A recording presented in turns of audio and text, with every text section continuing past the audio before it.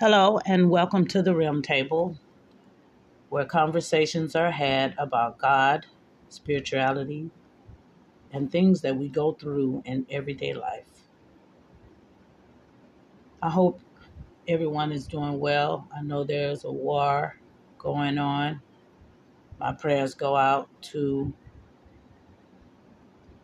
the innocent people who have been or liable to be the casualties of war. My prayers to you that you make it out safely and that the Lord's grace fall on it and it ends soon, or something stops it, whatever the case may be, as the Lord will.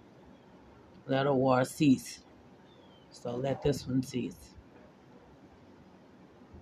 Okay, moving along. Today's conversation is about salvation and how to train your thoughts to operate in a fashion that prevents the enemy from using your past against you by bringing these sins up and or causing you to condemn yourself in your heart, making you feel like God can't help you or it's too late. You've done abominable things. He'll never take you back. That's not true. It's incorrect. I want to start off saying before I read this scripture a few things I always say before I read any scripture. Number one being that all scripture was influenced by the Holy Spirit, authorized by God. Second, God cannot lie. Everything he say is absolute truth. And it is by believing, this is the third thing, it is by believing that a righteous person have life. By believing, having faith, having the same kind of faith that Abraham had. God said he believed him, so he counted him to be a righteous man because he believed him. He didn't hesitate when God presented him with what he wanted him to do. He moved based on the faith he had. He said we should have that same kind of faith. So when the word of God says, if you confess Christ Jesus, if you confess with your mouth, believe in your heart that Jesus is Lord, thou shalt be saved. If you believe that testimony God gave about Jesus, saying he sent his son to die to be the sacrifice for our sins, and that when he did that, we were set free and we are forgiven and we are a new creature in Christ and all that good stuff, that's true. Only if you believe it. You have to believe.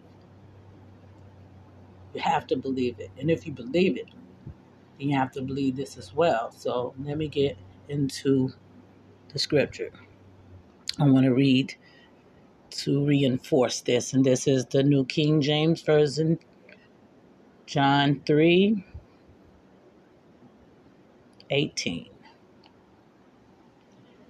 He who believes in him is not condemned, but he who does not believe is condemned already, because he has not believed in the name of the only begotten Son of God.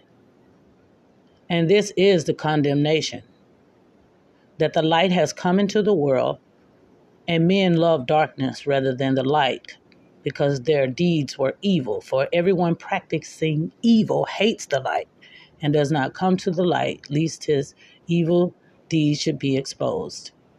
But he who does the truth comes to the light, that his deeds may be clearly seen, that they have been done in God. So if you're a believer and anyone tries to condemn you, remember this scripture. He said, he who believes in him is not condemned. Remember, it's by believing that a righteous person have life. We're never going to be able to please God in our flesh. That has already been said. Is that an excuse for people to go out and commit sin because they know this? No, it doesn't.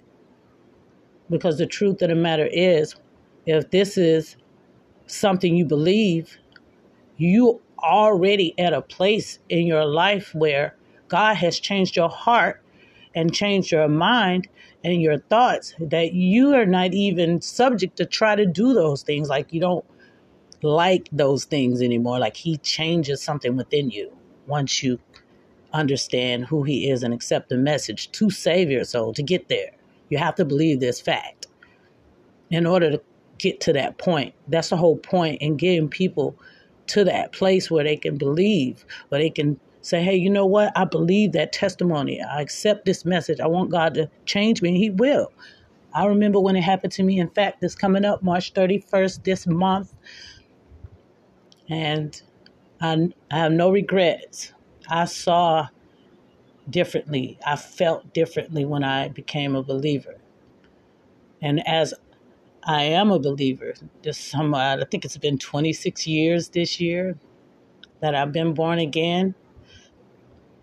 And I got to tell you, it's been a lot of people, even myself, have felt like condemnation was on me or whatever. But I always go back to this scripture in my head. No one can condemn me because no one can judge but God. And he declared us all not guilty. So I don't know what the people be talking about. Don't listen to them. Just stand on the word of God. He wants us to stand on his word.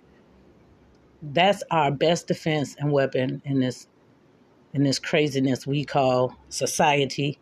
All these different things coming at us from all these different sides. Our only defense is God. Even if you fall prey to some of these horrible things that happen, if you're in God, you know that that's not the end for you, that there's another day for you, a day after that day, the afterlife, when God return and or call you up together in the air with him before. I believe it goes, those who are asleep will arise first in God, and then those who are on the earth will be changed into an incorruptible body like his. So even if that's the scene for you in this life, you'll die physically knowing that you'll rise again like he did. So you can use that information to eliminate the enemy from using death to hold you back in fear. Because the truth is, if you allow those fears to manifest because of unbelief, then those fears could come to pass, especially if you're speaking it or somebody else and you receiving it. And it's a whole messy thing, but to prohibit it from happening to you, you have to strengthen your faith and have a little bit more of it and operate like you believe. You have to honestly believe what God says is true and live your life in that way. Otherwise, you're not going to make it very far in the faith. You have to have it, first of all. He said, if you have the faith the size of a grain of mustard seed, it's enough to move a mountain. And I've seen people who say they know God, but I've never seen them move a mountain, and no report of it is given. I'm talking about a lot of these super pastors or mega church people, whatever. But that's a whole nother show, and I always say that. But, I want to do that show, trust. But I'm talking about not condemning yourself, not letting other people condemn you. God forgave you. Just because he forgave you don't mean you can go back out there doing whatever. And just because he'll keep forgiving you, don't press your luck. Because how do you know one of them days you out there wilding out that the dark angel ain't going to come for you? You'll still have your salvation, because if you're not condemning yourself, it's complicated, but if you're a believer, you'll get it.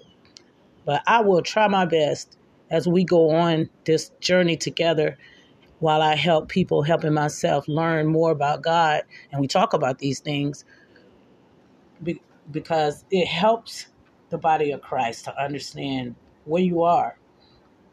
Because if you don't know where you are, it's so easy for the devil to come and present a trick, and he'll use anybody. I've seen him use some of anybody. Trust and believe that. I don't like when people condemn themselves. And it's true that people stay away from the light because they want to keep sinning. You know what I mean? Like, they'll condemn you, and then when you say, okay, are you going to stop shagging or whatever with whomever, they don't want to do that. They don't want to come to the light. The people like their debauchery. Some of them love to be what they are and what they do. They don't want to serve God because anybody knows anything about any religion that's affiliated with God. No, you have to give up something. Uh-oh, here come the lawn man guy. So I'm going to pause and I'm going to call this part 1. I'll be back.